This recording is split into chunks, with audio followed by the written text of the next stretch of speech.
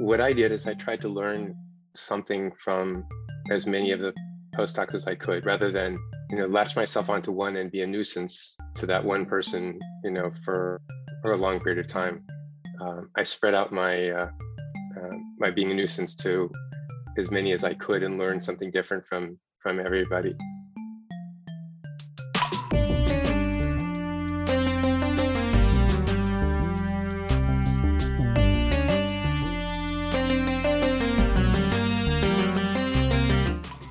Hi everyone, I'm Becky. And I'm Rohan, and welcome to After Office Hours, where we get to know engineering professors and leaders outside of the classroom. And hear about their passions, interests, and the stories about how they got to where they are today. Hello everyone, and welcome back to another episode of After Office Hours. Today we had the honor of speaking to Dr. Brian Kobilka, the Nobel laureate in chemistry.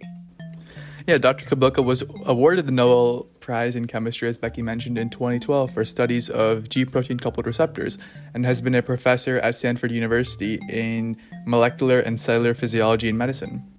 Yes, this was a really interesting conversation. We dove into some of his early experiences in science and medicine and talked about how he got to where he is today.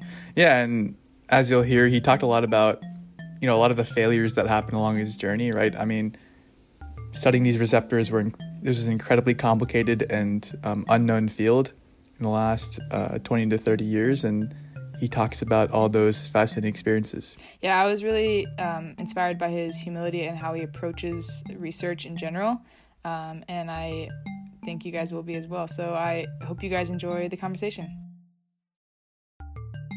Dr. Kobilka, thank you so much for taking the time to speak with us today. I wanted to get started by asking about kind of the beginning of your time as a scientist. Was there a particular moment, maybe a class you took or a subject you started learning, where you decided and you realized at that moment that you were going to become a scientist, that you saw yourself as a scientist? I don't think there was ever any one memorable event. I from early childhood, I think I always wanted to be a doctor, and I didn't really equate being a doctor and a scientist at the time. I did, as I was going through my training. Well, first as an undergraduate, I did some. I worked in a couple labs, and I enjoyed it, but it was very descriptive. It wasn't all that exciting. And same as a medical student, we had to do a thesis project, and it was, because of the limits of time, it was, I enjoyed it, but I didn't feel like I was solving any important problem. And then it was just enough for me to be interested in maybe pursuing it further, where I'd have more time in the lab and work on a more challenging project. And then when I had that opportunity, it kind of gradually grew on me that this is what I wanted to do. It wasn't, it was no one, special event. You mentioned that at first you didn't really equate being a doctor with being a scientist. Could you tell us a little bit more about when, I guess, you started to connect those two things? Well, I guess in medical school, where several of my classmates were in the MD PhD program, and of course many of the faculty were physicians and scientists. So it was a bit of a surprise for me. I mean, I didn't even know that an MD PhD program existed before while I was applying to medical school. Right. So along those lines, after medical school, you joined Dr. Lefkowitz's research group. What was the hardest part about joining a rigorous research group as an MD, working with scientists many with whom were trained as PhDs as research scientists? Pretty intimidating. And these were really bright people. It was a difficult lab for postdocs to get into. I mean, I never was able to actually count the number of postdocs there. It was just, I kept, getting lost after trying to go through each room, but it was probably in the range of 25 to 30 postdocs in the research group. And, they were really, as I said, they were impressive. And many of them, it wasn't unusual for postdocs to be in the Lefkowitz lab for beyond 5 years. So, they had established themselves not only as PhDs, but had a substantial amount of time in the Lefkowitz lab.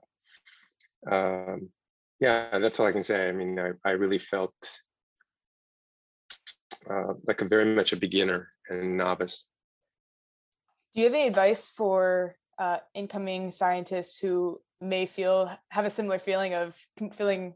I know when I first joined the lab that I work in now, I had no idea what I was doing, and I felt a complete sense of just not feeling qualified. What advice do you have for young scientists in that similar situation?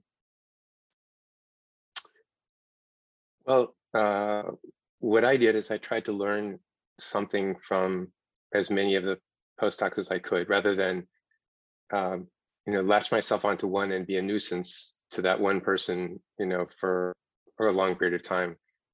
I spread out my being a nuisance to as many as I could and learn something different from everybody, and that that worked. And that's sort of what I do with new people in the lab. I let them, kind of migrate around and work with different people and learn different things, and eventually they'll gain enough experience that they don't feel like such a novice, and they can plan their own experiments. Do you think there was a passive of knowledge in the other direction? Maybe as someone who was trained in medicine, did you find that there were things that other people in the lab, even those postdocs, as you mentioned, could learn from you? Not really.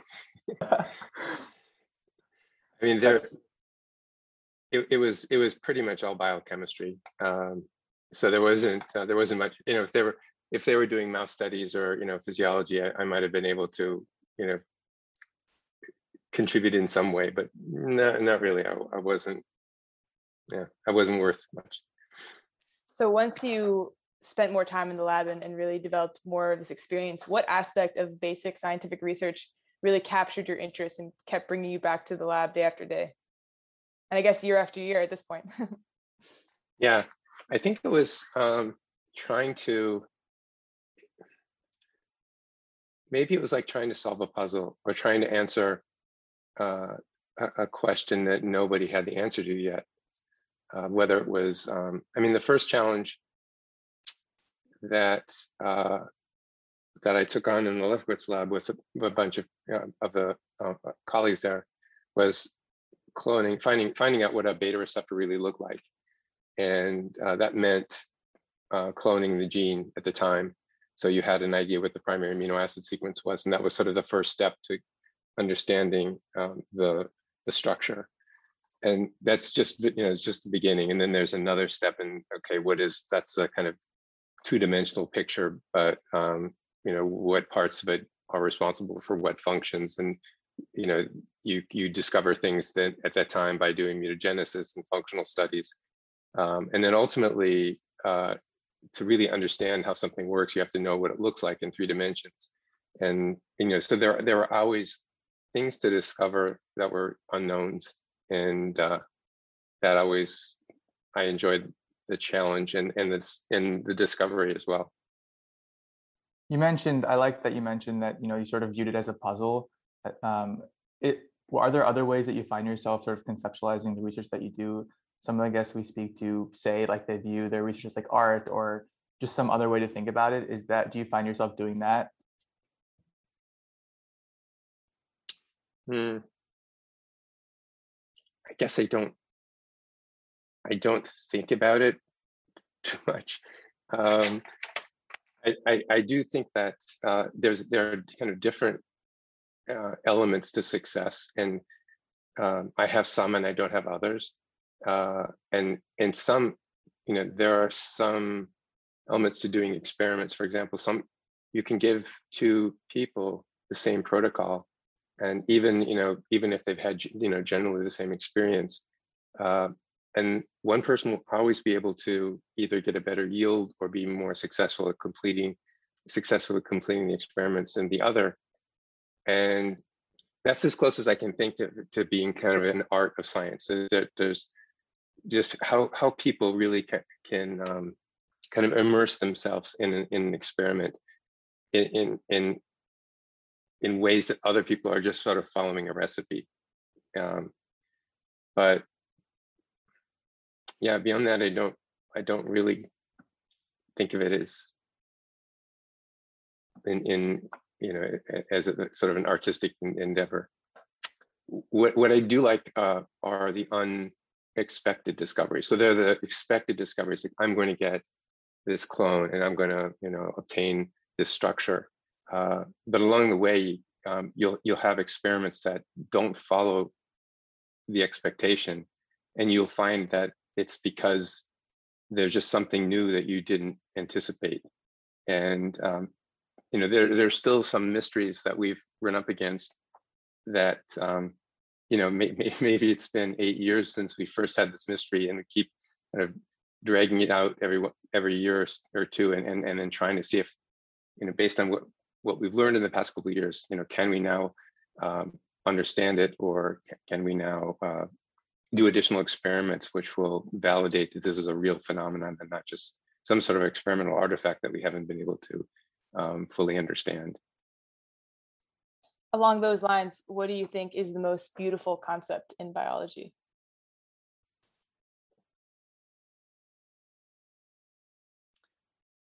I think probably one of the most I think it's F1 ATPase. It's this huge molecular machine. So in general, what I'm trying to say is how protein structure determines function. And I love our receptors. I think they're really interesting as well. But these mammoth and complex assemblies of proteins that undergo very large structural changes to mediate the function. I just think they're fascinating to watch, and kind of that's the that's what I consider in a way beautiful, and it just amazes me, even though I understand we've evolved over billions of years, to think that protein evolved at all. I mean, just it's so complex. So these things still are mysteries to me, and I kind of love to think about them once in a while. So you've probably over your career spent what seems like tens of thousands of hours, thinking about receptors, structure, just everything about them. Just to put it plainly, do you ever get sick of them? Do you ever think about studying something else, or have you ever thought about that, or has it mainly just been your fascination with receptors? I haven't really thought of doing something else, completely changing directions. It's part because the field continues to be more complex than we anticipated. At the time I started out, I think, at least to my understanding, there were probably maybe 10 to 20 GPCRs, and then over the next decade or so, we moved that up to 700.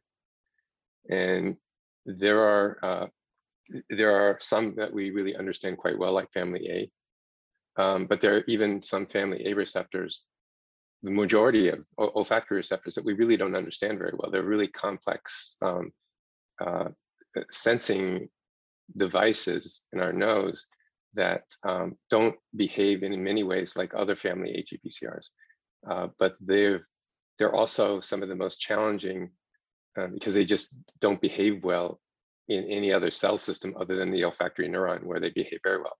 So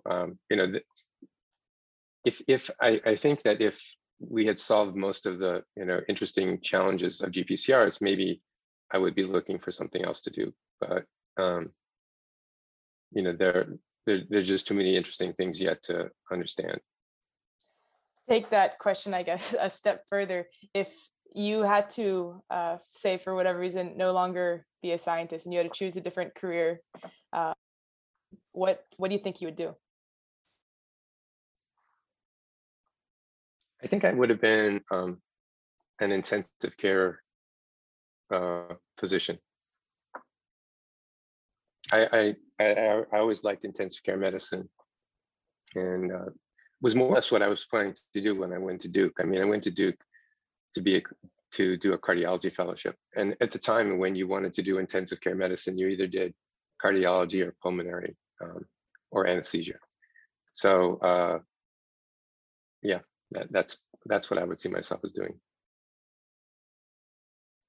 Do you ever wonder, so I guess when you got to Duke, was it sort of a gradual process where were you still seeing and treating patients at that point? And I guess when did it happen where you sort of made a greater transition to research, and where most of your schedule took up research versus treating patients? Yeah, so that was actually a pretty conscious decision. That the as I said, when I first went there, there was the option of starting in the lab or starting in the clinic to do your clinical rotations or your research. And most fellows at the time, if they did a research track, they'd do it maybe for a year and a half. So I had been a resident for 3 years. I had 2 small children and tired of being on call. So I chose to do research first, if anything, just to take a break. And for most of my first year was just failure, learning and failing. And eventually I got involved with the cloning project, which was a new project in the Lefkowitz lab. And at the time, the Lefkowitz lab didn't have any molecular biology expertise. So Bob arranged for me to visit Merck. They were collaborating with Merck on the cloning. And I was allowed to go there. I think I spent 4 one-week trips there. I learned basics of molecular biology and cloning. And then I came back and he allowed me to buy whatever I needed to set up a cloning lab in the Lefkowitz lab. And then we started with other people in the Lefkowitz lab, screening libraries in earnest and eventually making our own libraries. And that, again, almost entirely failures, because we just, never got the clone until we went from what's called a cDNA library to a genomic library, and then we're able to pull out a genomic clone. And very lucky that it was intronless. I mean, from the human gene to pull out an intronless gene is pretty unusual. So we had the whole coding sequence at the time. So that was probably one of the most exciting things that happened. That happened, quite fast. It was really clear we had a real clone, and then the sequencing showed that it was intronless. And then, this is what we were, waiting for, our first view of a beta receptor of a GPCR. And at that time it was probably about a year and a half into my Lefkowitz lab experience, and I was more or less, scheduled to go on to the clinic.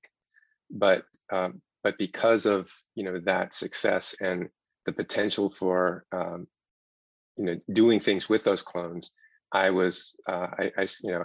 begged for additional time in the lab, and I was granted more time. I think maybe 6 months or a year, and then we started doing structure function work, chimeric receptors and mutagenesis, and I was doing my first rotation, which was the intensive care unit, which was 3 months, and struggling to try to keep up with what's going on in the lab. My wife was working with me, and she kind of helped keep things going. But I realized that if I continued to do my clinical rotations, I was going to get left behind.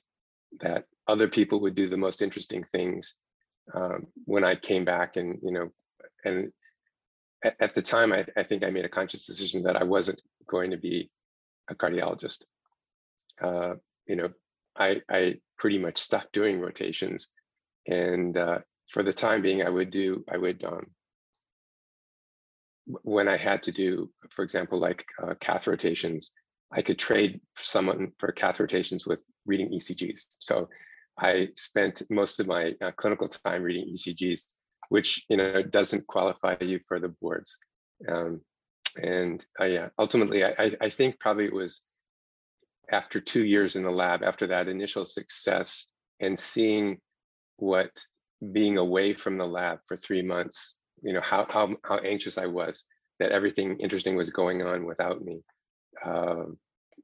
I knew I couldn't continue with my fellowship.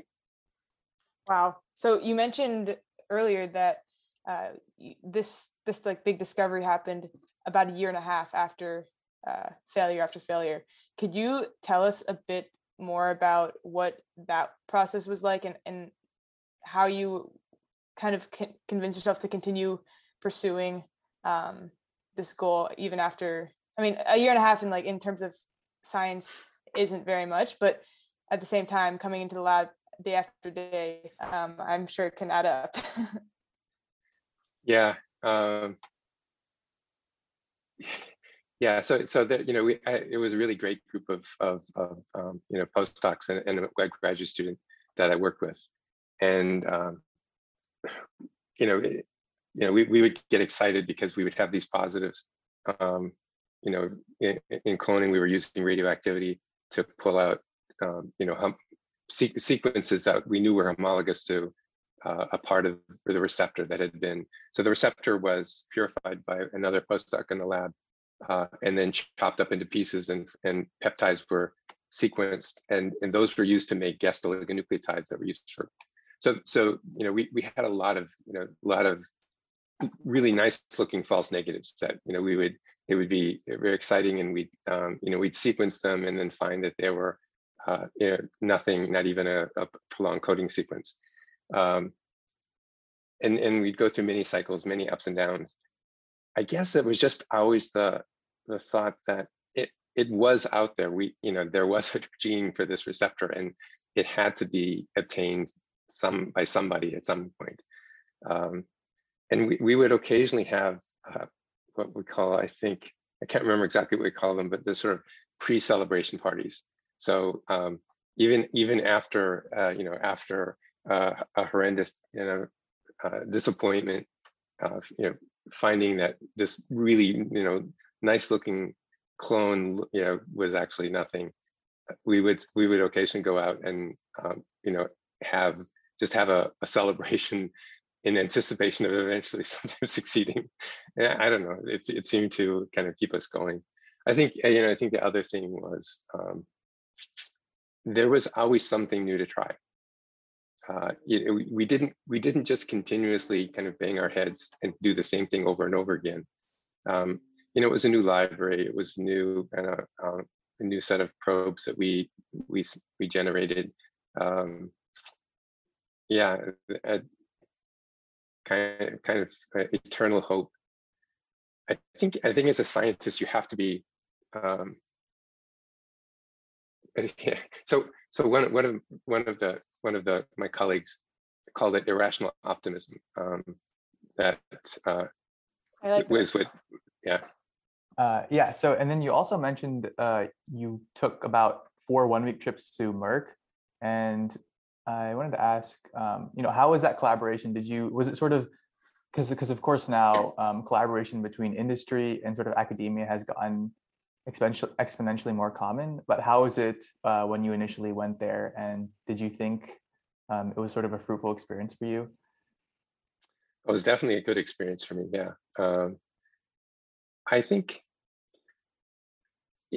in a way it changed the dynamics of the collaboration. So before I went, all of the cloning was done at Merck, and all of the biochemistry was done in the Lefkowitz lab. And the biochemistry had been pretty much done by the time I joined the lab. And so I think the Lefkowitz lab felt, at least Bob may have felt that that the project was no longer in his control in any way, because the work wasn't being done there.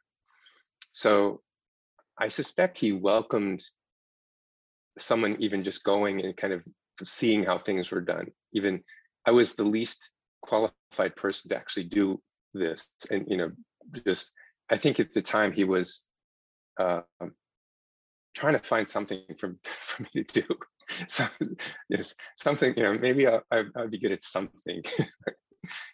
So I'm not sure exactly all what his motives were, but at any rate, when I went there and I learned, the basics, it meant that we could start doing some of the cloning at Duke.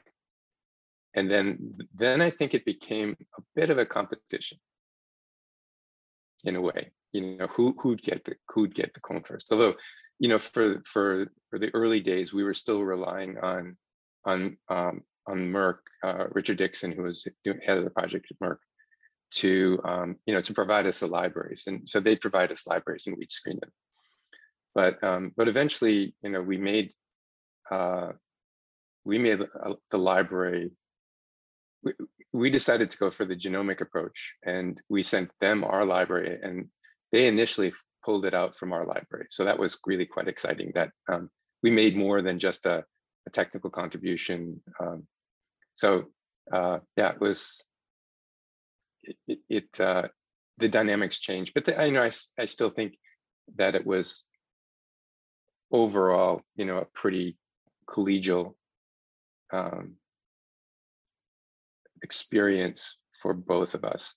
They of course then became competitors with subsequent work like structure function studies. There was no need they didn't need us, and finally we didn't need their technical expertise either. So friendly competitors. I would assume that at times, I guess, there was a sort of a race to make these discoveries, either with other organizations as well. How stressful is that in the moment? I mean, I know that competition is supposed to sort of spur like good discovery and sort of more fast-paced discovery, but on the other hand, it can sort of lead to an unhealthy race. What is your take on that? Yeah, I mean, this seems to have cropped up many times in my career, where you're trying to do something that has that's a really great interest to a number of labs, and so the cloning was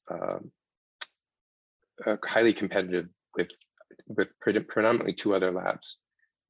One was Elliot Ross, who was a fantastic GPCR and G protein biochemist, who was working on the TRK beta receptor.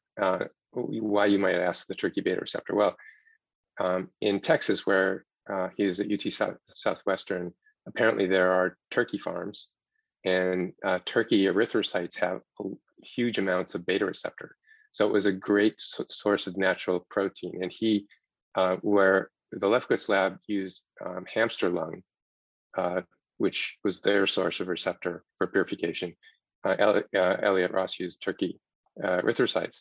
And so he was collaborating with Genentech with the cloning. Okay, and that's a formidable industry company. And then there was a Japanese group who was also really good at cloning. So they were doing a muscarinic receptor. So we knew this competition was out there, and it turned out that I think Elliot Ross and Genentech got the clone about the same time we did. But I think in the turkey beta one, there was an intron. I think there was he didn't have the entire sequence. And so I believe we published first, but they published, very shortly after. And then not much longer after that came the Japanese group. And similar experience happened with our first crystal structure, where several groups were working towards the same goal and succeeded pretty much within months of each other. and of course, it's what makes it worse is that you hear rumors, and rumors can get really completely crazy in terms of their veracity. I mean, some of them are, appear to be completely made up, and others just in the telling get mutated as you go from one person to the other. But I would say, the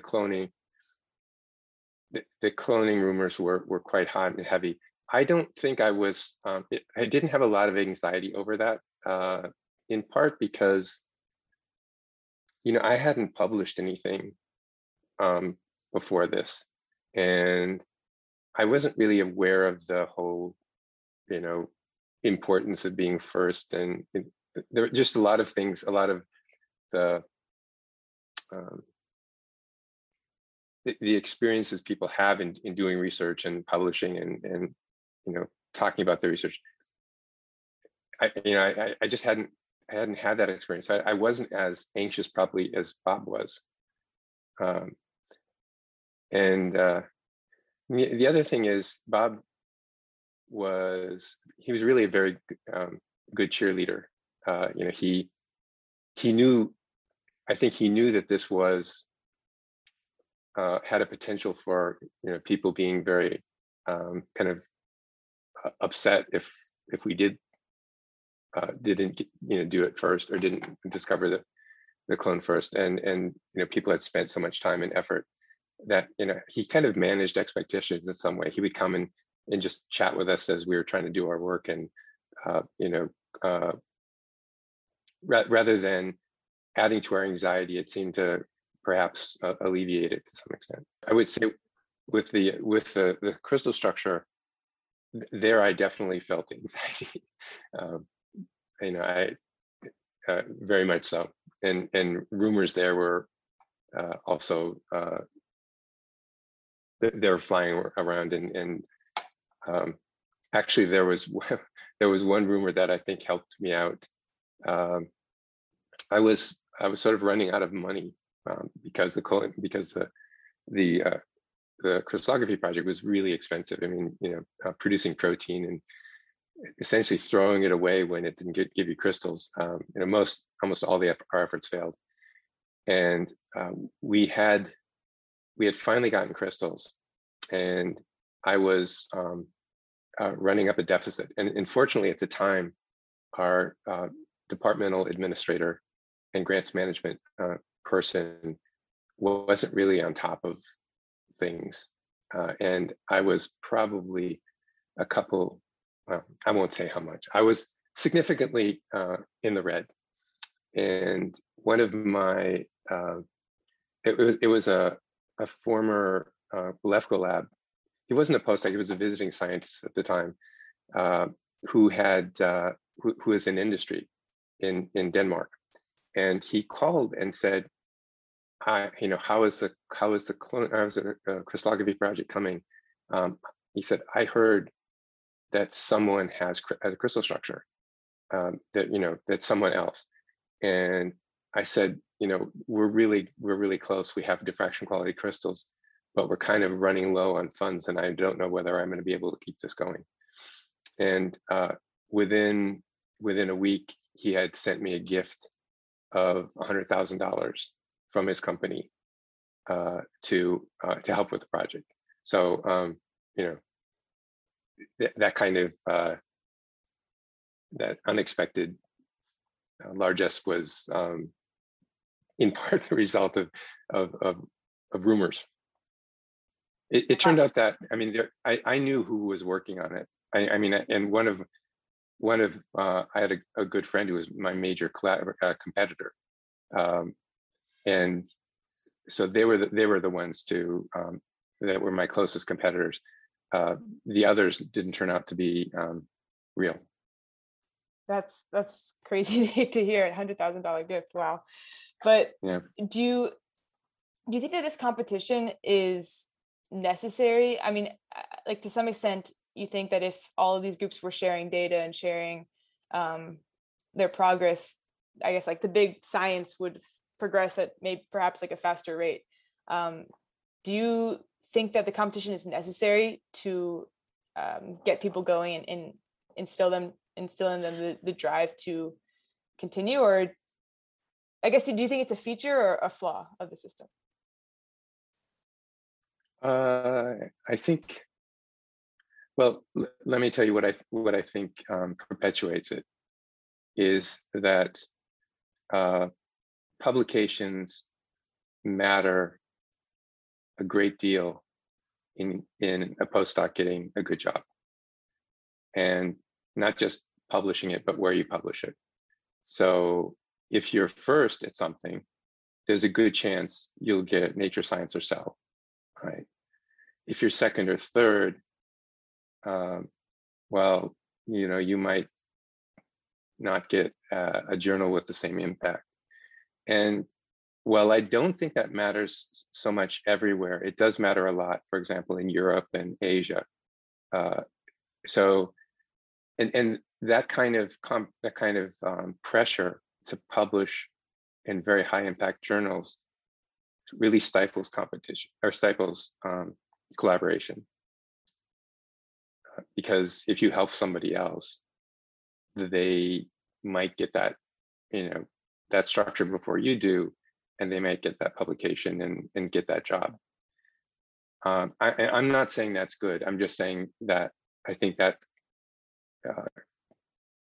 is the reason why we don't do more open collaborative science.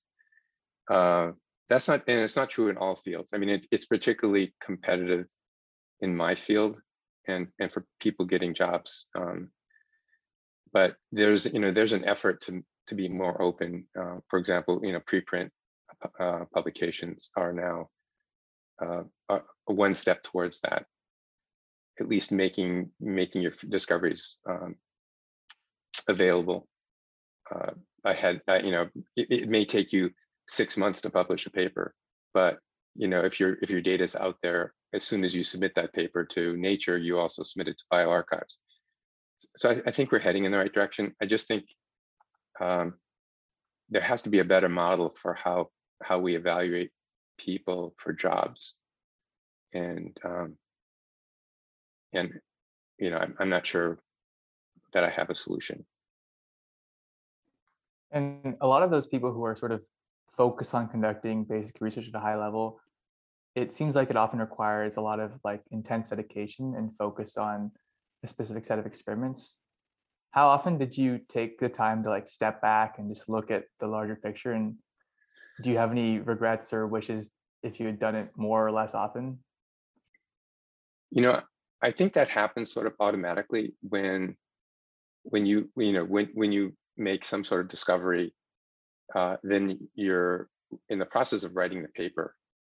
I think you do have to step back and try to fit your discovery in the context of a sort of larger, the field, and maybe even other fields, other related fields. If you want to make your publication interesting, it has to have some sort of story. It has to sort of tell a bit of a story and provide you with some new insights. And in writing, it's kind of an iterative process, but you do have to kind of reassess where you are and why what you've just done is important in a broader context of science. You were talking about competition before, and obviously all of the groups that you were in competition with and your lab yourself are working at a very high level. What factors or characteristics do you think distinguish scientists who are at this very high level making these big breakthroughs with others who are more, I guess, middle of the pack? I don't think I'd want to sort of compare myself or my colleagues with. I mean, the middle of the pack, there have been times when I've been in the middle of the pack, right? So I don't think I don't really want to make that distinction. But maybe I'm going to answer something that you didn't really ask, but I think is still important. So one of my sort of major competitors is also, a good friend, and he's probably one of the most sort of altruistic scientists that I know. He does things for the right reasons. Now, when he had been working on getting a structure of the TRK beta receptor, so he ended up sort of following the Elliott-Ross story and getting the clones for the TRK receptor and then expressing it and purifying it and trying to crystallize it. And at the same time, I was trying to do it with human beta 2 receptor. And he had experience. He was also one of the first people to crystallize rhodopsin, which is a closely related protein to the beta receptor. So he had actually experience in crystallography, and he was developing at the synchrotron in Europe what's called microfocus crystallography. So using a very, very small beam to be able to get diffraction data on very small crystals. And the person's name is Gebhard Schroeter, by the way. So Gebhard and I met at a meeting, and I showed him some pictures of really small crystals. And I said, we weren't getting any diffraction data from them. And he said, well, they're probably too small. Well, why don't we have this new beamline that I'm just in the process of building, come to my beamline. And so he brought his associate, who was really good with crystal harvesting. She came to our lab, harvested our crystals because to make sure that we didn't ruin them before they got to the synchrotron. Brought us, then we went to the synchrotron in Grenoble, and that was the first time we saw diffraction. That was really protein, and it gave me hope to allow postdocs to work on the project. So up until that time, it was too dangerous. It was too high risk for students or postdocs to work on it. But because of that, I hired 2 amazing postdocs, and they ultimately got the first structures. And Gebhard continued to allow us to use beamline while he was still trying to get his crystal structure of the TRK beta receptor. And we ended up getting our structure first, although he was part of our paper, but it wasn't his structure, in the sense that his main focus had been this other protein. And they hadn't, they succeeded probably within a couple months of our succeeding, but we wouldn't, we wouldn't have gotten it. I probably wouldn't have gotten the crystal structure had he not been so generous with his time and his resources. And I don't think I'm, I would like to say I'm like Gebhard in that regard. I'm not sure, I have the same, altruistic kind of spirit that he does. But so, and I think there might have been repercussions for him, being such a good guy. But he continues to be, very collegial and collaborative and giving scientist. And speaking along the same lines of, I guess, what you might call these scientific values that people have, is there a specific set of values or a specific type of culture that you try to create within your own lab that you truly value? And is there a certain way you try to teach others to do science when you're mentoring others? I don't know that there's a specific sort of culture I try to foster. Up until about 2010, I was still fairly active at the bench. I would be, contributing to the more difficult projects, and so being in the lab with people and doing experiments when people are doing experiments. What the way that everybody kind of worked is they worked in teams. You would have your primary project, but you would also be working with other people on their projects, in part to mitigate risk. I mean, the projects are pretty high risk, and if you don't succeed, you need to have some other publications, but also kind of to foster kind of a collaborative spirit in the lab, and for people to develop to learn other techniques other than the ones they really needed for their project. So in general, my lab has there are just a lot of connections, people with each other, and I think everybody feels sort of comfortable in helping other people out, as opposed to there are labs, and I'm not there are labs where each person is really working on their project, and that's their project, and they're not really interacting with, in a really collaborative way with other people in the lab. And what I hope that fosters is a collaborative spirit once they leave, and work with other labs in the future. I mean, the other thing I have to say is my lab is generally very collaborative outside as well. So we have collaborations with labs at Stanford, but with labs all over the world, and we've really benefited from that. That's great. Switching gears a bit, you founded a company called Conformet RX. I hope I'm saying that correctly. A biotech company that's focused on GPCR structure and characterization. Do you enjoy having one foot in the research world and one foot in industry? And is entrepreneurship something that you kind of encourage your students to pursue as well? I wouldn't say I encourage them, but I don't discourage them. Let's put it that way. So Confometrics is a company that my wife started, and we founded a number of years ago, with the idea of trying to apply what we've learned in the academic lab to drug discovery.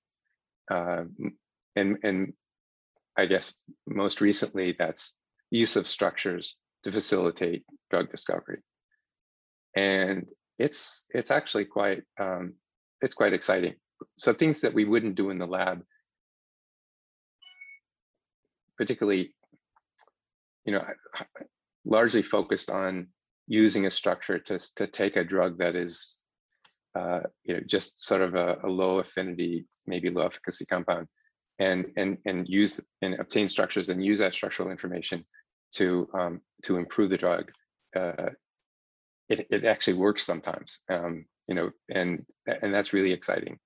The company is really small, but we have just amazing scientists who are able to do everything from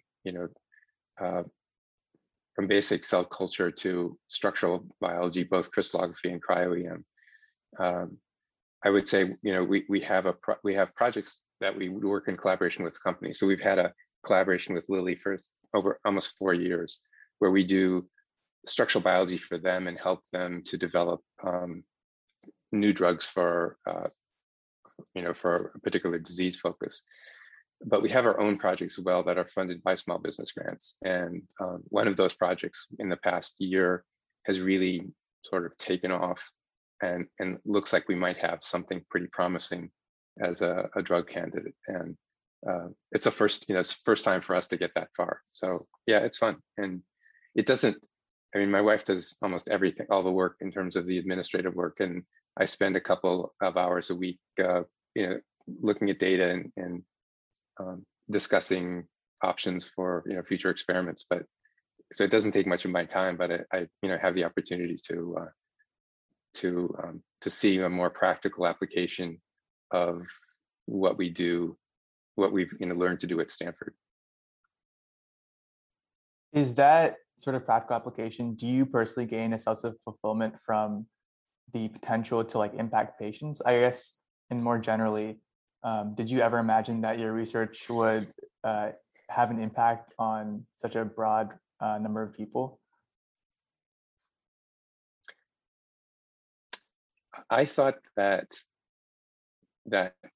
structural biology, that being able to get structural information, would help develop more selective drugs. That was I'm not sure that's why I've done what I've done. In other words, I'm not sure that's driven my research, but I did believe that it would aid drug discovery.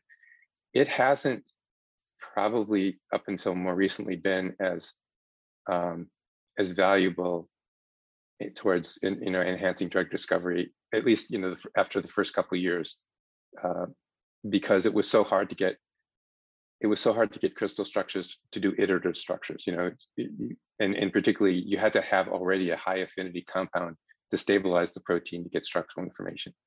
However, with advances in cryo-electron microscopy, has particularly been an amazing advance in the field, because you can get structures without crystals, and you can get them often really quickly, and they don't have to have such high affinity compounds. So cryo-electron microscopy has really made a difference. And then also molecular dynamics, approaches in the advances in molecular dynamics simulations, and also in silico screening and libraries, in silico libraries that are billions of compounds, have also really advanced the use of structural information to get drugs. And most recently are the use of DNA encoded chemical libraries, where you're not necessarily using a structure, but you're using purified proteins to pull out novel drugs. So I think in the past several years, the impact of this kind of work on drug discovery has accelerated quite a bit. That's fascinating. As you moved into your role as a PI, and I'm sure early on in your career as well, the role as a scientist takes a big toll. We've spoken to many different professors and PIs and scientists on this podcast, and I like to ask them about, I guess, sense of balance. I've gotten a big range of answers from different people. What do you think is the role in balance in maintaining a sense of sanity and happiness, I guess, through a long career? You mean sort of work-life balance? Yeah, just a sense to keep yourself, I guess, sane between the long and tolling hours in the lab and the other things in life that make you a happy person. I don't know that I've ever consciously thought about it. I've always had my family as being the most important thing. And in fact, when we moved to Stanford, my wife started medical school. So my daughter, I think, was 5 and my son was 7. So they were just starting kindergarten and 2nd grade. And no, actually, my daughter started started 1st grade. So when we moved to Stanford, my wife was a medical student, and ultimately a resident. So for the first 7 or 8 years, I had I had a lot of responsibilities, and sometimes the primary caregiver. When she was on call, I was a soccer mom. So I had. It didn't feel forced. It just, things were working out in the lab. I had, the ability to kind of multitask well enough that when I was in the lab, I made almost, the best use of my time. And then I could spend, quality time with the kids. And when they were asleep, so it was just a matter of prioritizing things. And I don't remember ever really having sort of a crisis that I was spending too much time in the lab, or I wasn't spending enough time. That's great to hear. And sort of as we wrap up, we like to ask our guests 2 sort of rapid fire questions. The first one is, what is the last book you read, or what is a book that you'd recommend to our listeners? Let me think. So the one that I think is most interesting is by Richard Russo. So I really like Richard Russo, and I've kind of come back to him recently. So he's, he wrote like Nobody's Fool, and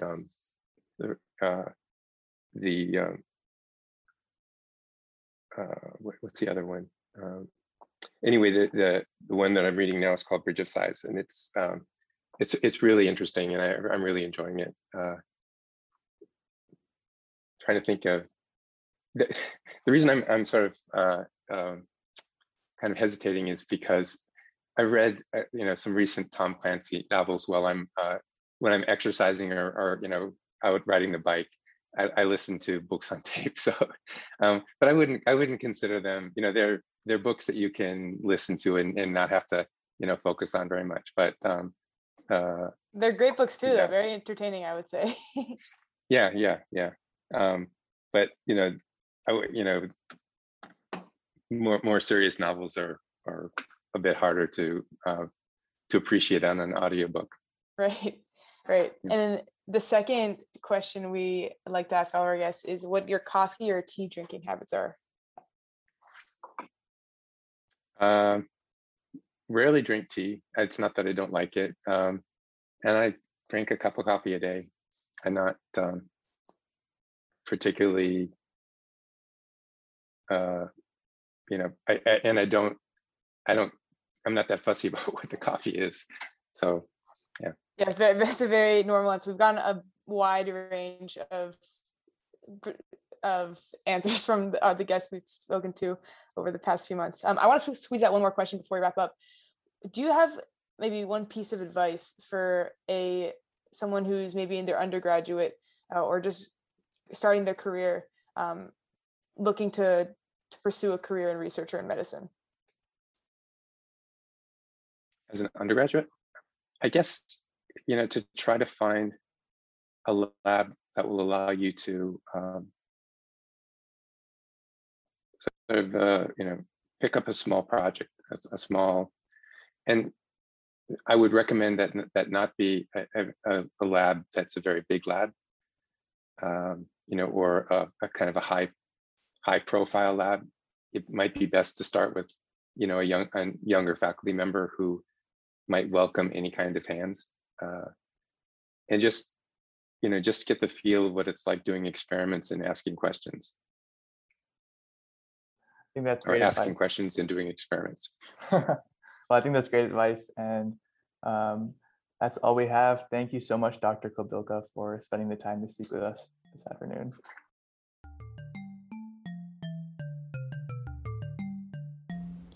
Well, I can kind of resonate with that experience that Dr. Kobilka talked about when he first joined his lab as a medical student, and kind of recounted that everyone else seemed to know way more than him. That was really cool that he persisted with that, though. Yeah, I really appreciate him sharing that, because I think that's great for young researchers and scientists to hear, because, I mean, like you said, that experience resonated with me a lot as well, just the feeling of just not knowing what's going on and feeling completely lost. But I think knowing that people who have won the Nobel Prize were in similar situations starting off, that can be the extra push and like inspiration you need to persist and just like push through that barrier.